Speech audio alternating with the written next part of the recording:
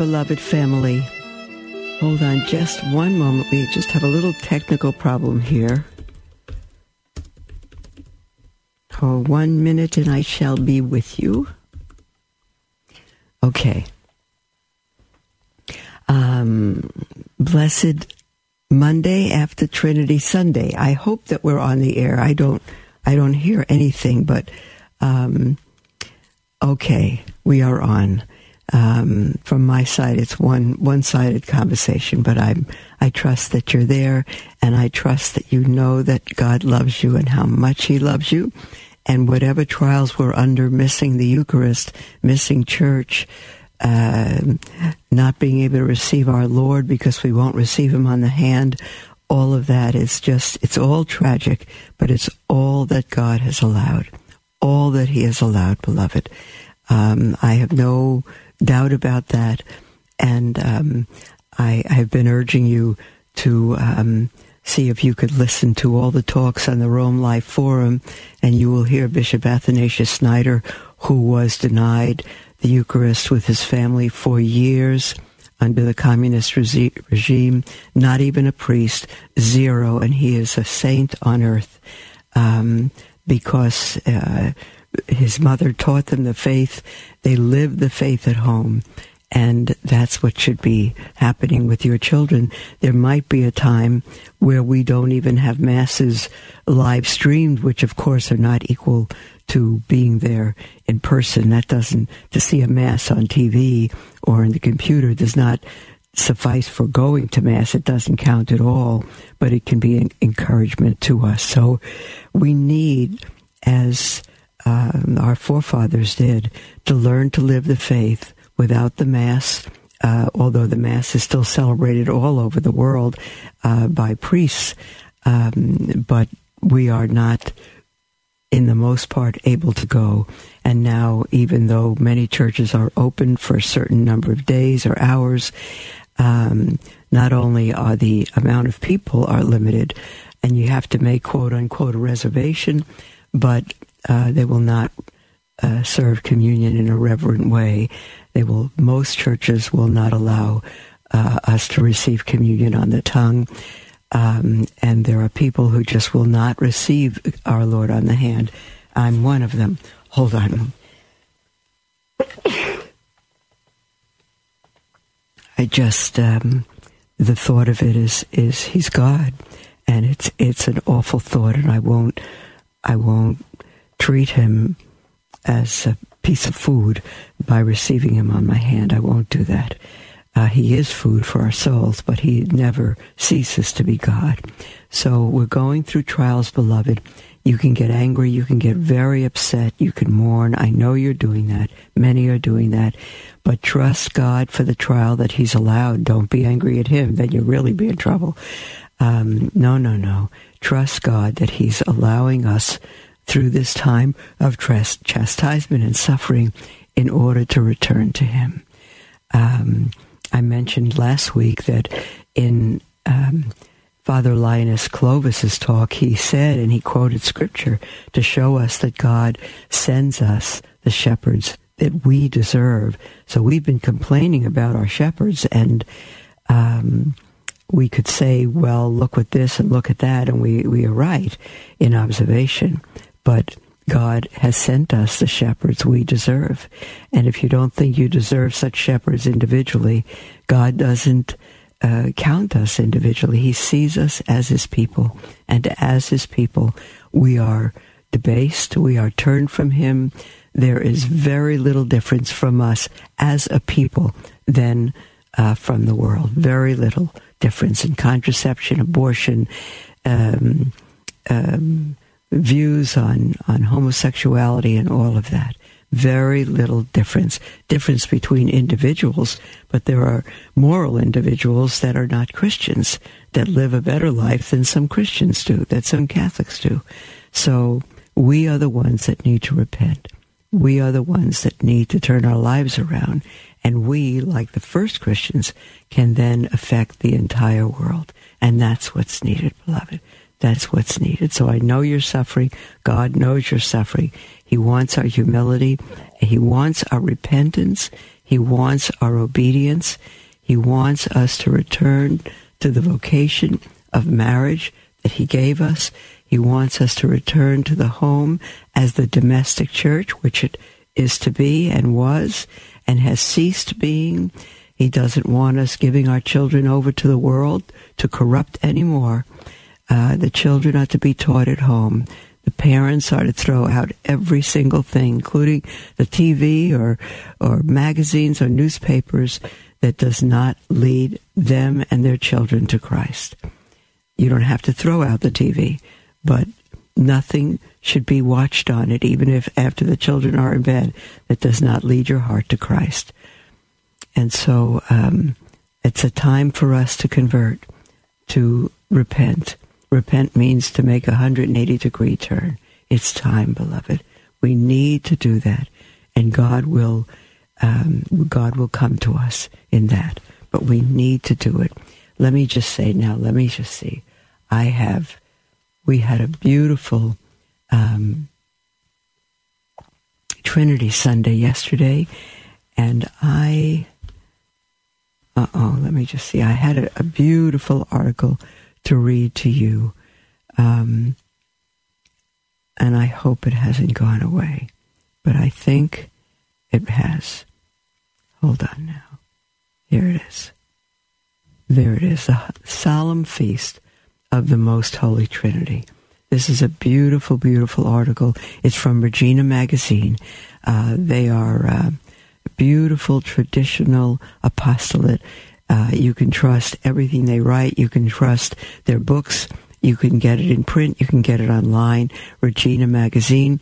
And yesterday they had this article up for the Feast of the Most Holy Trinity. And they say this, that every Sunday is dedicated to the worship of the triune God and is called accordingly the Lord's Day.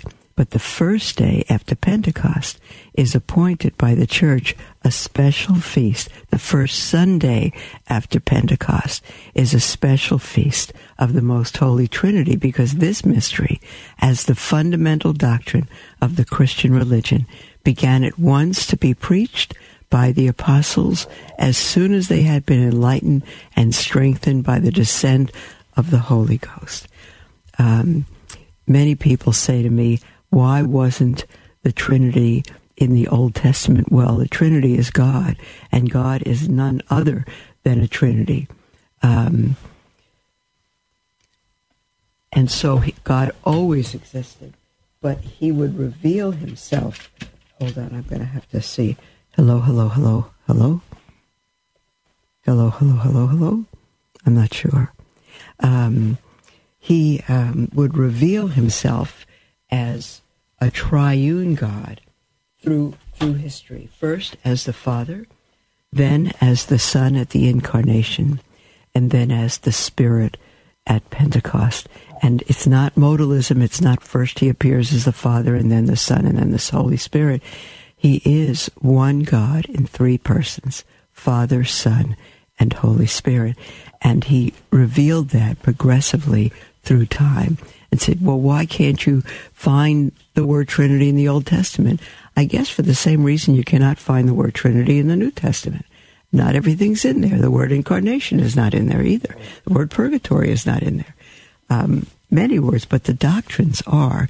And it would only be through the councils of the church a few centuries later that the doctrine of the Trinity would be laid out and described and made an infallible doctrine of the church. It's always been infallible, but it needed to be declared infallible. So there's so many things we don't understand.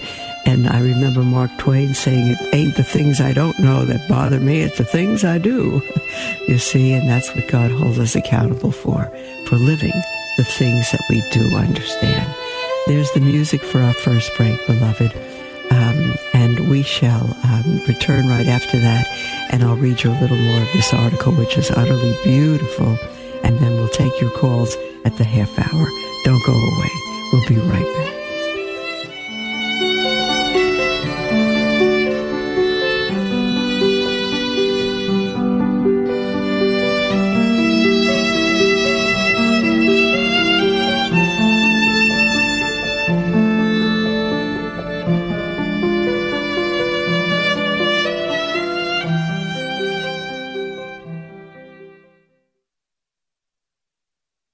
The future of the family is grim.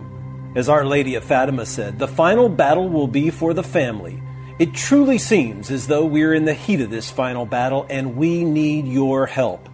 Our mission at LifeSite News is to educate and activate readers with the information they need to defend life and the family and restore Christian culture.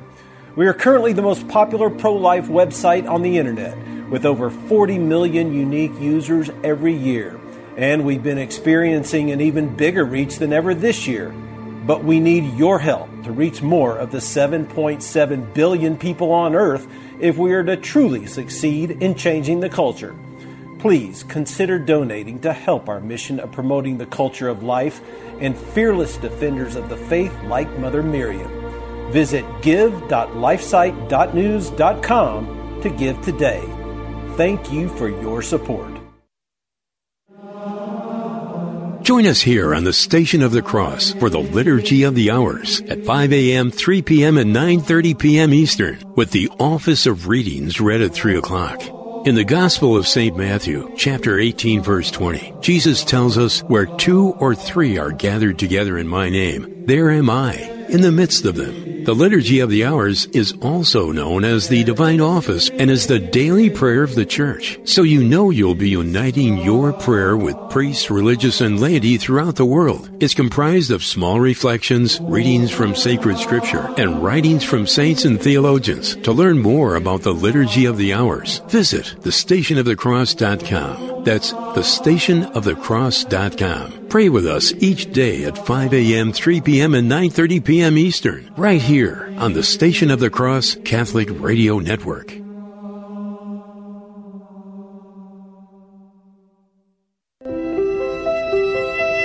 Welcome to Mother Miriam Live on the Station of the Cross Catholic Radio Network, with live video streaming brought to you by LifeSite News and the Station of the Cross. Call Mother with your questions at 1-877-511-5483 or email her at mother@thestationofthecross.com. Welcome back, beloved, to Mother Miriam Live. And we are... We're just going to go back to reading the article from Regina Magazine. I don't know, I've got a little headphone problem here. It's a beautiful article, beloved, and we'll only take the next 10 minutes or so. We'll get as far as we can, and then we'll start taking your calls and emails. And this article that is in Regina Magazine was originally written in 1877 by Father Francis Xavier Weninger. Let me read the beginning of it. It's perfect. It's everything we are to believe on pain of sin. This is what we do believe as Catholics. And he says, the mystery of all mysteries is presented to us today by the true Church of Christ, namely, today, which is yesterday, namely the mystery of the most holy and undivided Trinity, to which we owe the deepest honor, love, and devotion. He writes, our belief on this subject consists principally in the 3 following points. There is one true God, who rewards all good deeds and punishes all evil ones, either in this world or in the next. But there are at the same time 3 persons who, according to writ, that's Holy Scripture, are called Father, Son, and Holy Ghost. Each of these 3 persons differs from the other 2, namely the Father from the Son from the Father, and the Holy Ghost, and the Holy Ghost from the Father and the Son. This difference of persons implies, however, no difference in their nature. You hear that? They're all God, and together they make the one God. For they all possess only one divine nature and essence. Each of these persons is true God. True God is the Father. True God the Son. True God the Holy Ghost. Notwithstanding this, they are not 3 gods, but one God, because all 3 persons possess but one divine nature. In regard to men, we say that there are as many separate and distinct natures as there are persons, but in God, as St. Augustine teaches, we find a most perfect unity in the Trinity and a most perfect Trinity in the unity. This means there is only one God, but there are three divine persons. Now, do you understand that? No, you don't. Nobody does. Volumes and volumes and volumes written about it for 2,000 years to try to plumb the depth of such mystery. We can't understand it, but we can begin to understand it by the light of the Holy Spirit given to us and the wisdom given to our fathers and St. Thomas Aquinas and others. Continuing on this one, the Father is the first person, the Son the second person, the Holy Ghost the third person. The Father has no beginning nor origin from either of the other persons. The Son is born from all eternity in an incomprehensible manner of the Father, and the Holy Ghost in an equally incomprehensible manner proceeds from the Father and the Son at the same time. And yet the Father is neither older nor higher than the Son, and the Son is not younger or less than the Father, and the Holy Ghost not younger or less than either the Father or the Son. It is true, Christ has said in the Gospel, quote, "The Father is greater than I am," end quote. But these words must be understood as spoken by him in his human nature, by Christ in his human nature. The Father is greater than Christ as Son of Man. For as such, he is not from eternity, not as Son of Man. You know that. He was born of the Virgin Mary. He took upon himself human nature in time, that is, at his incarnation, nearly 2,000 years ago. As far, however, as his divine nature is concerned, he is equally great and eternal as the Father, and as the Father is from all eternity, so the Son, by his divine nature, has no beginning. The same we believe and confess of the Holy Ghost. He exists equally from all eternity. How that straightens everything out, doesn't it? How clear is that? Excuse me, a little too loud on the mic here. He continues, what we believe of the eternal existence of these three divine persons, we must also believe of their other perfections, namely the omnipotence, the omniscience, infinity, and other attributes of God. Omnipotence is his, it means that he's all-powerful. Omniscience, that he's all-knowing. Infinity, that he has no beginning and no end. Omnipotent is the Father. Omnipotent is the Son. Omnipotent is the Holy Ghost. Omniscient, all-knowing, is the Father. Omniscient is the Son. Omniscient, the Holy Ghost. Infinite is the Father. Infinite is the Son. Infinite, the Holy Ghost. Equal, beloved. They are equal. Co-equal. Not one of these three persons is above the other in might, in wisdom, infinity, or any other perfection. One is immeasurably perfect as the other. But although each of the three persons possesses the above-named attributes, there are nevertheless not three gods thus perfect, as although each person is true God, there are not three gods, but only one, because the three persons possess but one divine nature. The Son of God, the second person, possesses, beside the divine nature, also the human nature, which he took upon himself at the virginal body of Mary, in the virginal body of Mary, and in which he suffered and died for us in that body. He is true God and man. This is what the true faith teaches us of the mystery of the most holy Trinity. Now turn around and teach that to your 5-year-old. No problem. In the Old Testament, this mystery was revealed to very few and only to the most beloved friends of God, in order, as the Holy Fathers write, that the Jews who were surrounded by heathens and who were themselves prone to idolatry should not have the opportunity to regard the three persons as three gods.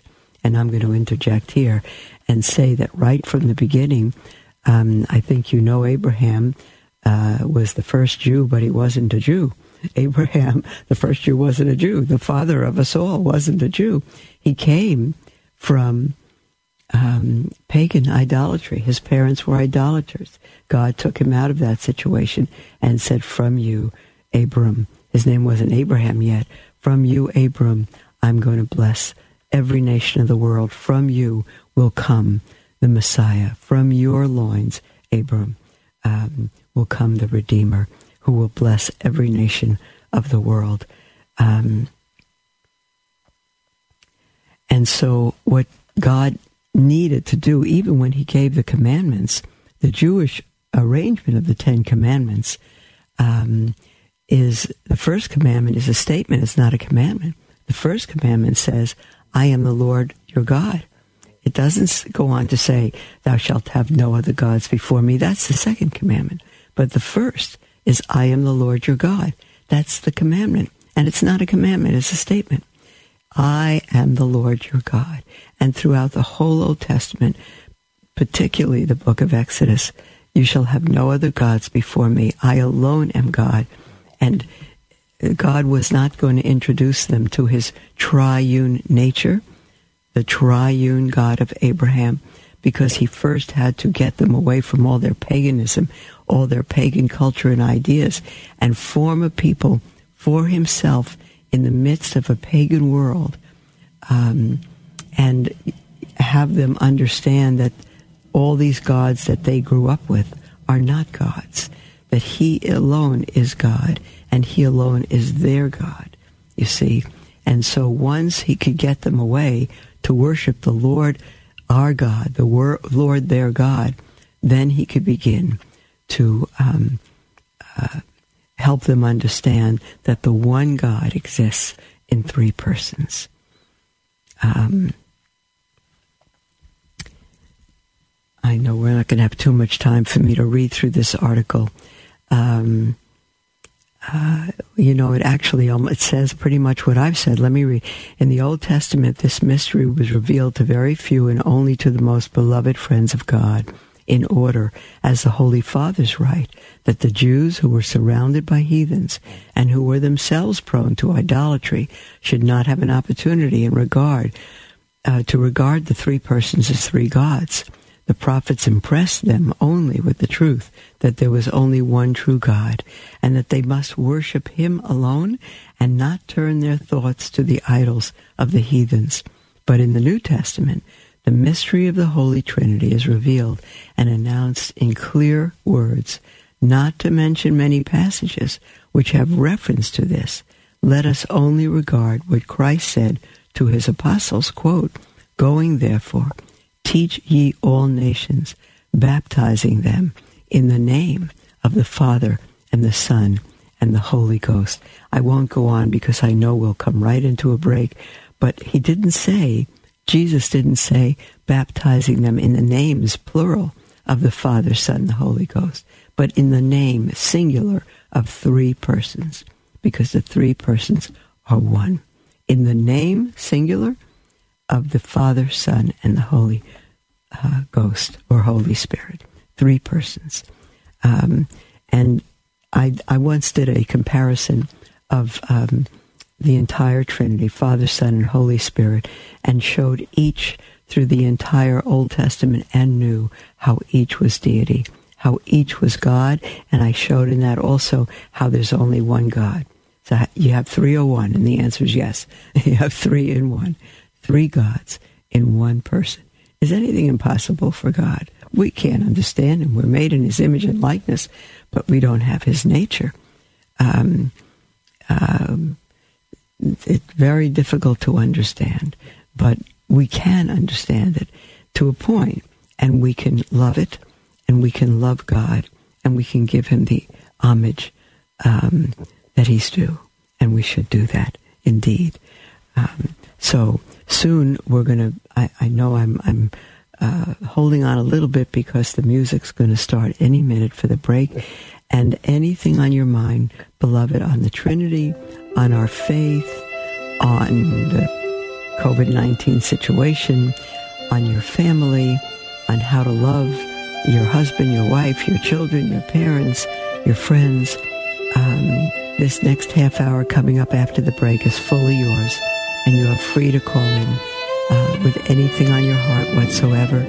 And the toll-free number is 1-877-511-5483, or email at mother@thestationofthecross.com. We'll be right back.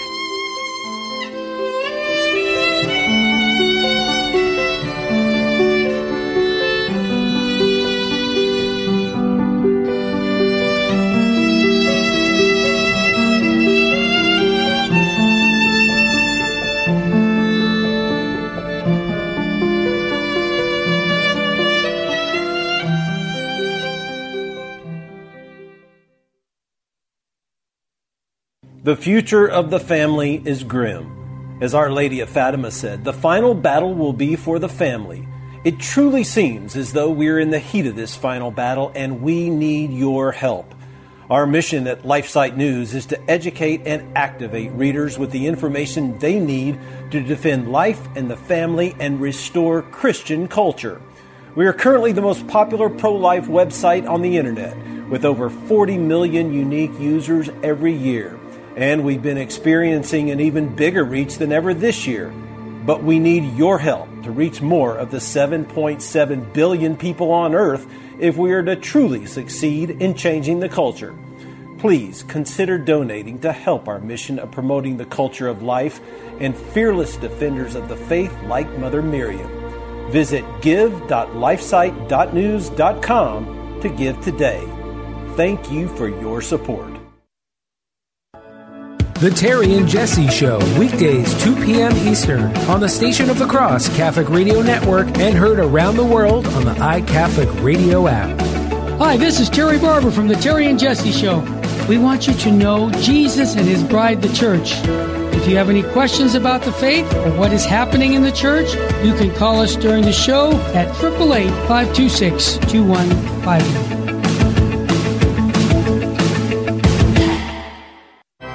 The Station of the Cross thanks our supporters who have enabled us to broadcast Catholic programs for more than 20 years. As a nonprofit lay organization financially independent from your diocese, our apostolate is listener-supported. Through your generosity, we are able to inspire countless listeners with the gospel message and help lead them to a parish to be spiritually nourished by the sacraments. Thank you for your continued support, and may God bless you and your family.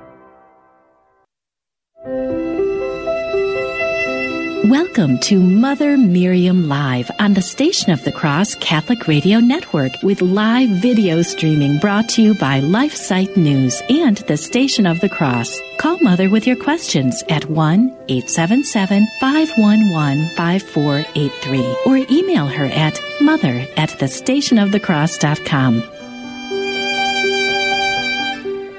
Welcome back, beloved, to Mother Miriam Live.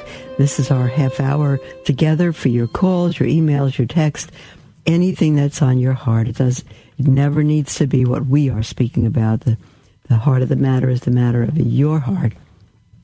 The toll-free number is 1-877-511-5483 or email at mother@thestationofthecross.com. We have Joan on the line from New Jersey. Hello, Joan.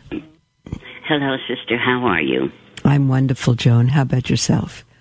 Very good.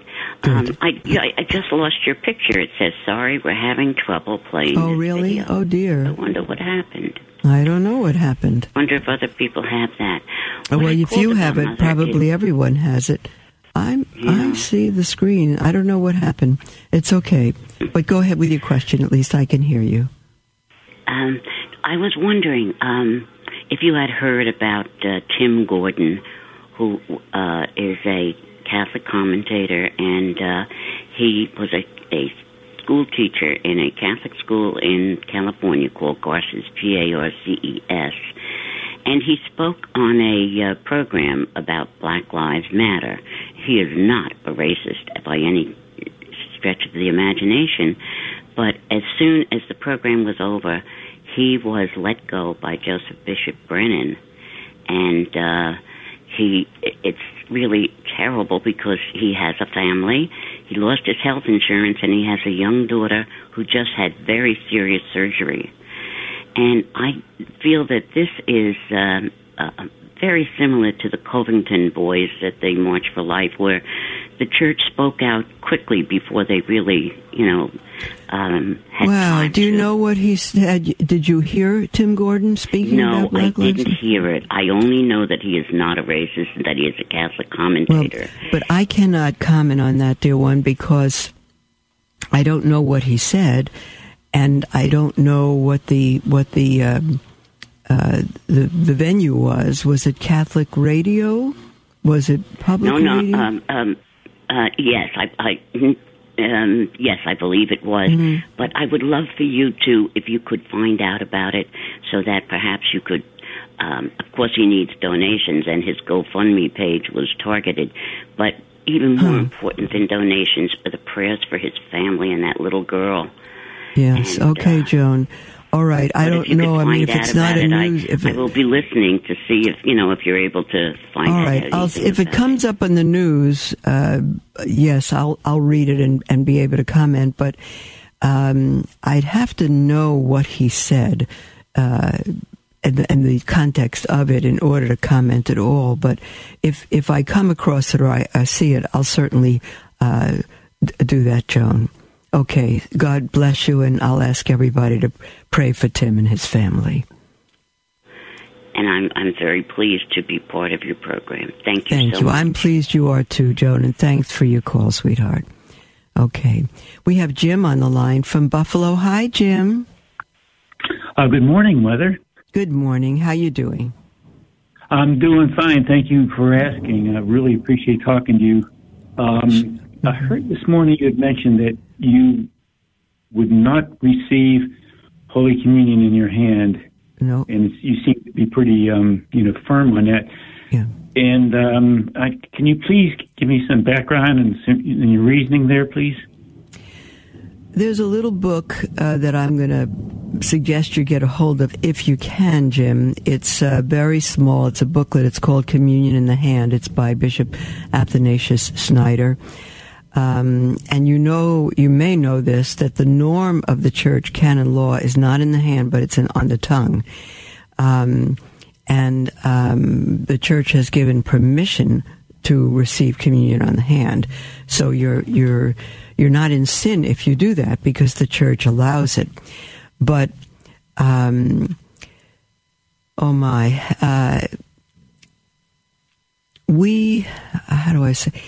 if we've lost reverence for God,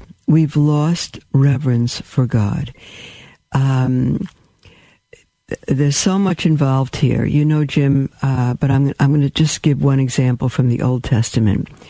We come to church, some people chew gum and have something in their mouth and just kind of go up casually. In the Old Testament, when God appeared to Moses on Mount Sinai, the people couldn't see God. Only Moses would meet with God. And even then he couldn't see God, but he spoke with God. And when God came on Mount Sinai, he would thunder. The mountain would shake. But the people could never see him. And they couldn't touch the mountain or they would die. They couldn't come near it or they would die, because God is holy and we are sinful, and we'd be wiped out in a second.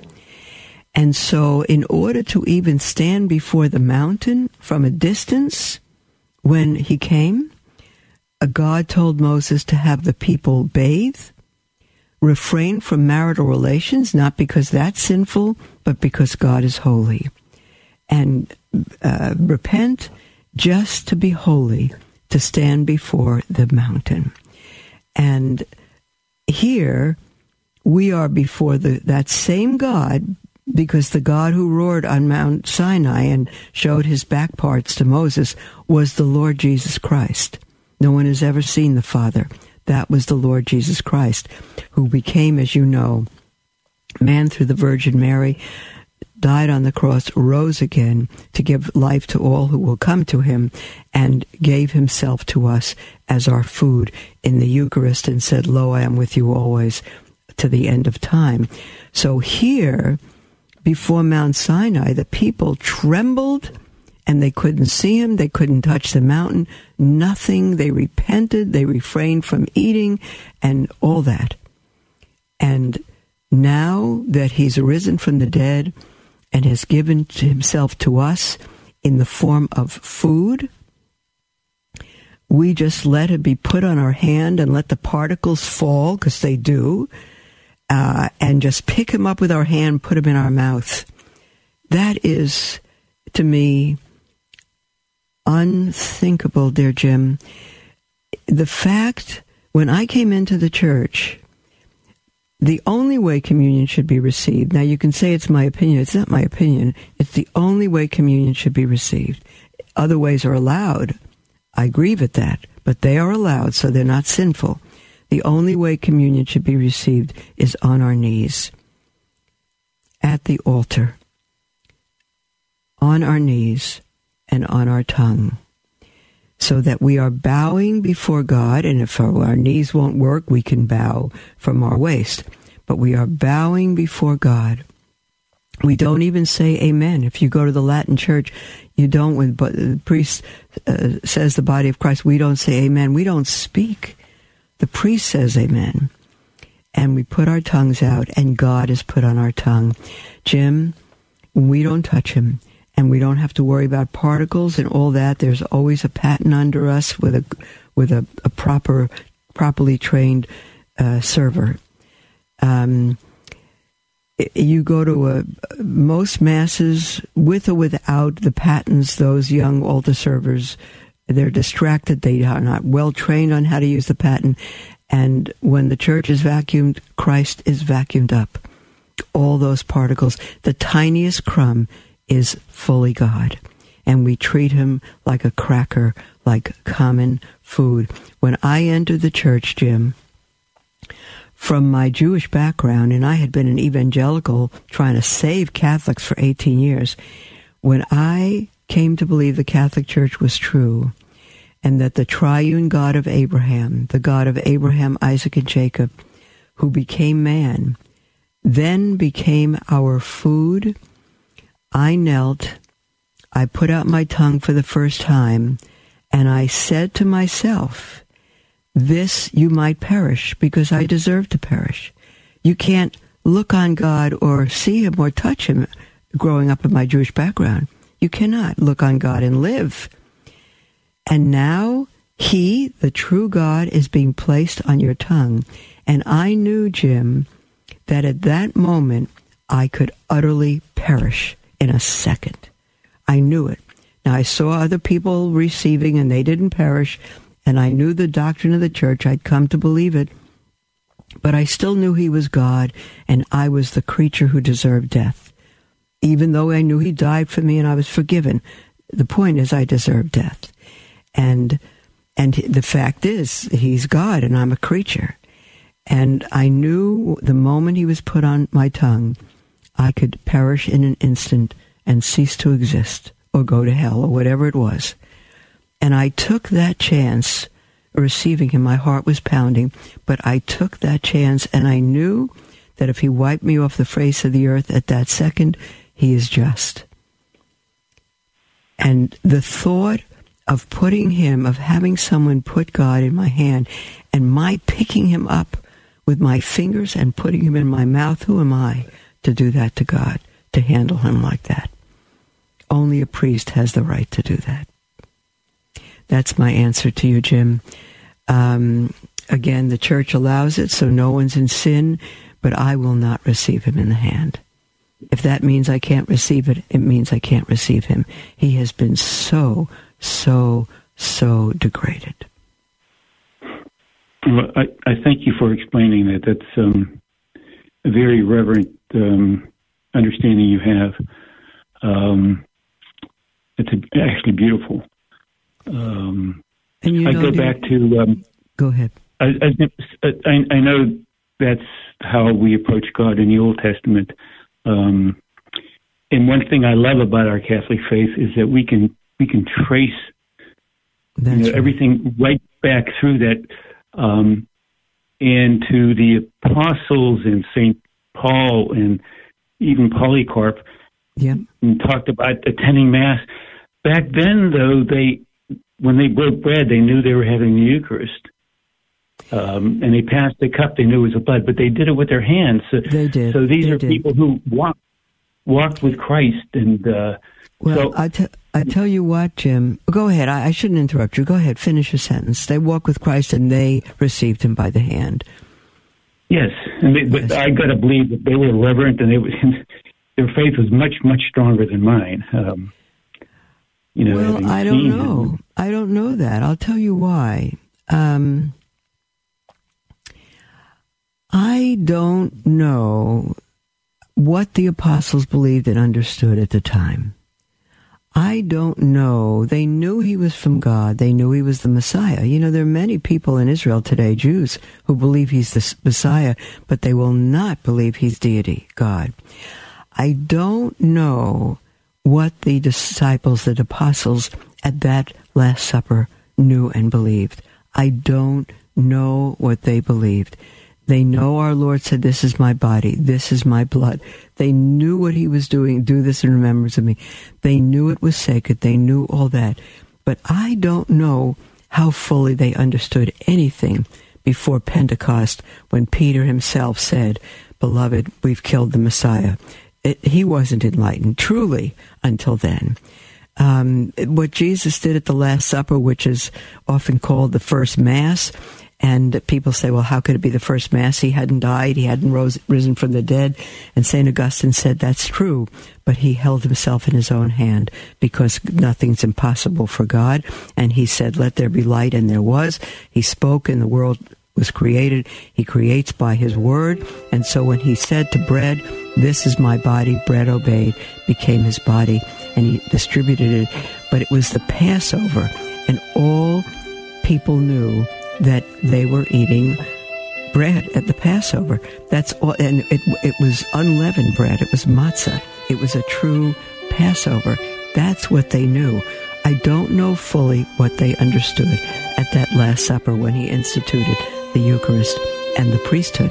I don't think they fully understood anything, because they went back in hiding.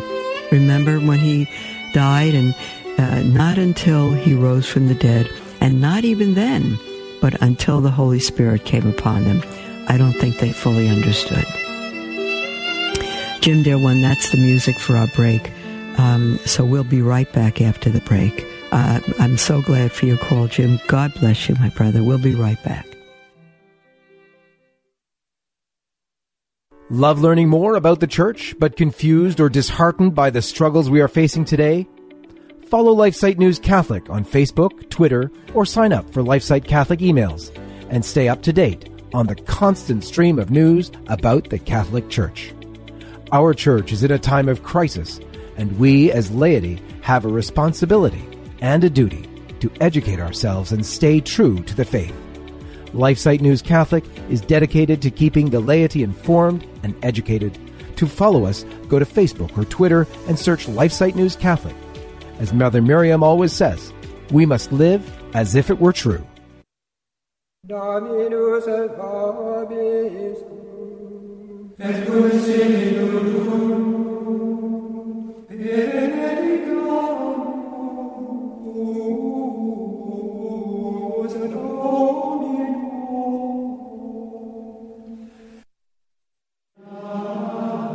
Join us here on the Station of the Cross for the Liturgy of the Hours at 5 a.m., 3 p.m., and 9:30 p.m. Eastern, with the Office of Readings read at 3 o'clock.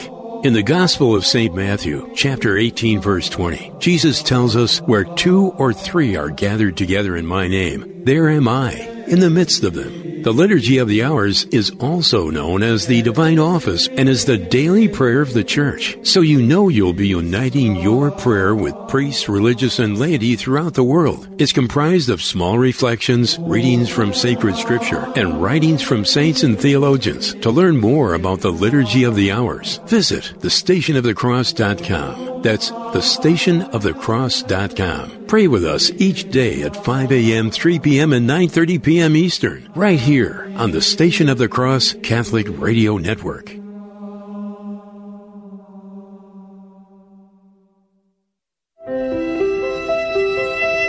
Welcome to Mother Miriam Live on the Station of the Cross Catholic Radio Network with live video streaming brought to you by LifeSite News and the Station of the Cross. Call Mother with your questions at 1-877-511-5483 or email her at mother@thestationofthecross.com. Welcome back, beloved, to Mother Miriam Live. I'm thrilled to be with you, and we've got a full 10 minutes left, and our lines are wide open, and you're welcome to call in with anything on your heart or email or text. We have a call from Anthony from New York. Hi, Anthony. Hi, Mother. How are you? Oh, I'm terrific. How about yourself? I'm doing good, thanks. Appreciate it. Good. Mother, I have a question on a study Bible that I recently purchased. I'm a bit of a Bible geek, so I like all different translations of the Bible and such. Great. I bought this complete Jewish Bible, study Bible. I don't know if you know about it, and it's put out by, I think, the Messianic Jews. Messianic, yes. I think I do know about that. I think I do, yes. I have the New Testament version of that. All right, Stern is the Stern, yep. translator. Mm-hmm. Yeah. I'm just wondering, is it okay that I purchase this? Because I want to know more about the Jewish traditions, the Jewish people. You know, I always had a love for the Jewish people my whole life. I used to hate when I used to hear anti-Semitism even from my own friends, and I used to always, you know, and so I want to know, is it okay with this translation? It is okay, Anthony. You'll get some good Jewish information background from that book, but you need to keep in mind that is it David Stern? What's his Isaac Stern? David Stern? I forget. Yeah, it's David Stern. David Stern is not Catholic, and so you're going to be getting information and translation from a pretty much Protestant point of view, evangelical. That doesn't make it bad. It just means that you need to check it next to a good study Bible. And a good study Bible is the Ignatius Revised Standard Catholic Edition, Ignatius, where that has been published by Ignatius, and the two authors of the commentary in that are Scott Hahn and Curtis Mitch. That's very, very good. So you'll get a good, you'll have a good Catholic commentary to compare it to.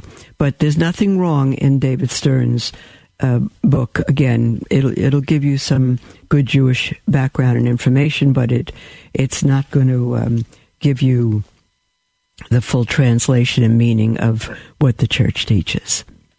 Okay. All right. Thanks, Mother. God bless you for everything you do.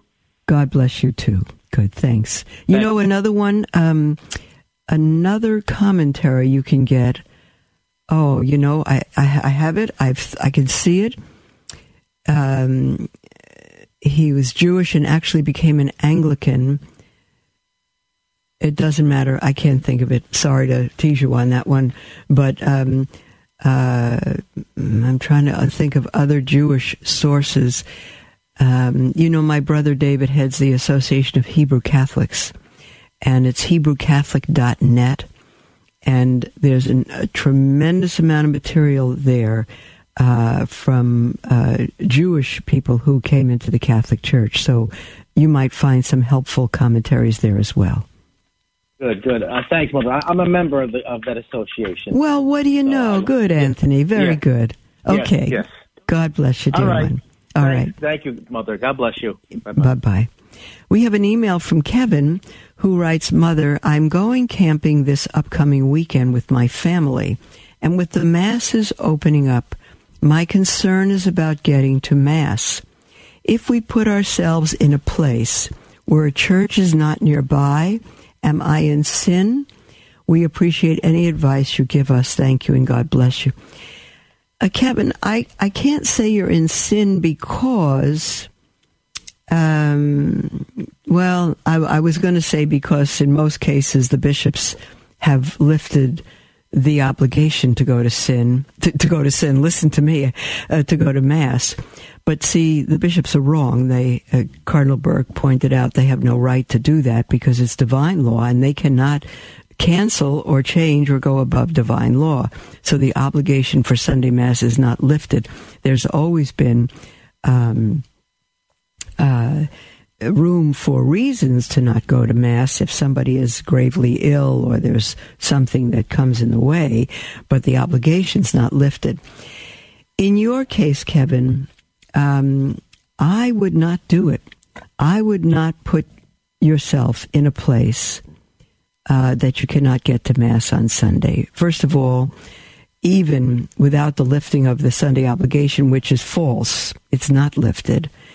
If you were normally planning on going camping and you would not be near a church, you would need to get a dispensation beforehand of not going. And I think from the bishop, not even your priest. That's the way it used to be. You'd need to get a dispensation from Sunday Mass beforehand. If you just didn't go to Mass and then confessed it, you'd be confessing it as a sin because you didn't get that dispensation. So times have changed. The reverence is gone in good measure. I would say you're raising a family and you're going to show them by your actions of camping where you cannot get to a church, that church is equal. It's just another activity. And maybe a little more important than camping, but you're out of reach of the church, so it's not a problem. You're raising your family in a worldly way to say that this is worth not meeting God on Sunday who waits for us in the tabernacle so that we can be out camping as a family. No, I wouldn't do it, Kevin. And you say, is it sin? I'm not going to tell you it's sin because the church has allowed many things that I grieve about. I personally think it is because but again, don't go to confession based on me. I think it's a sin when parents don't live their vocation. And the vocation of a parent is to get their children to heaven and to show them the importance of coming to Mass on Sunday and receiving Him in the Eucharist. And I think if we just abolish that on our own, we teach them it's no big deal, it's a matter of convenience. I personally would not advise that at all. No matter what you have to do, whether you have to drive 3 hours to get to Mass or you have to change your days of outing or whatever you have to do, I would do whatever it takes. The souls of your children, through your example, is what's going to teach them and what is more important for their eternity.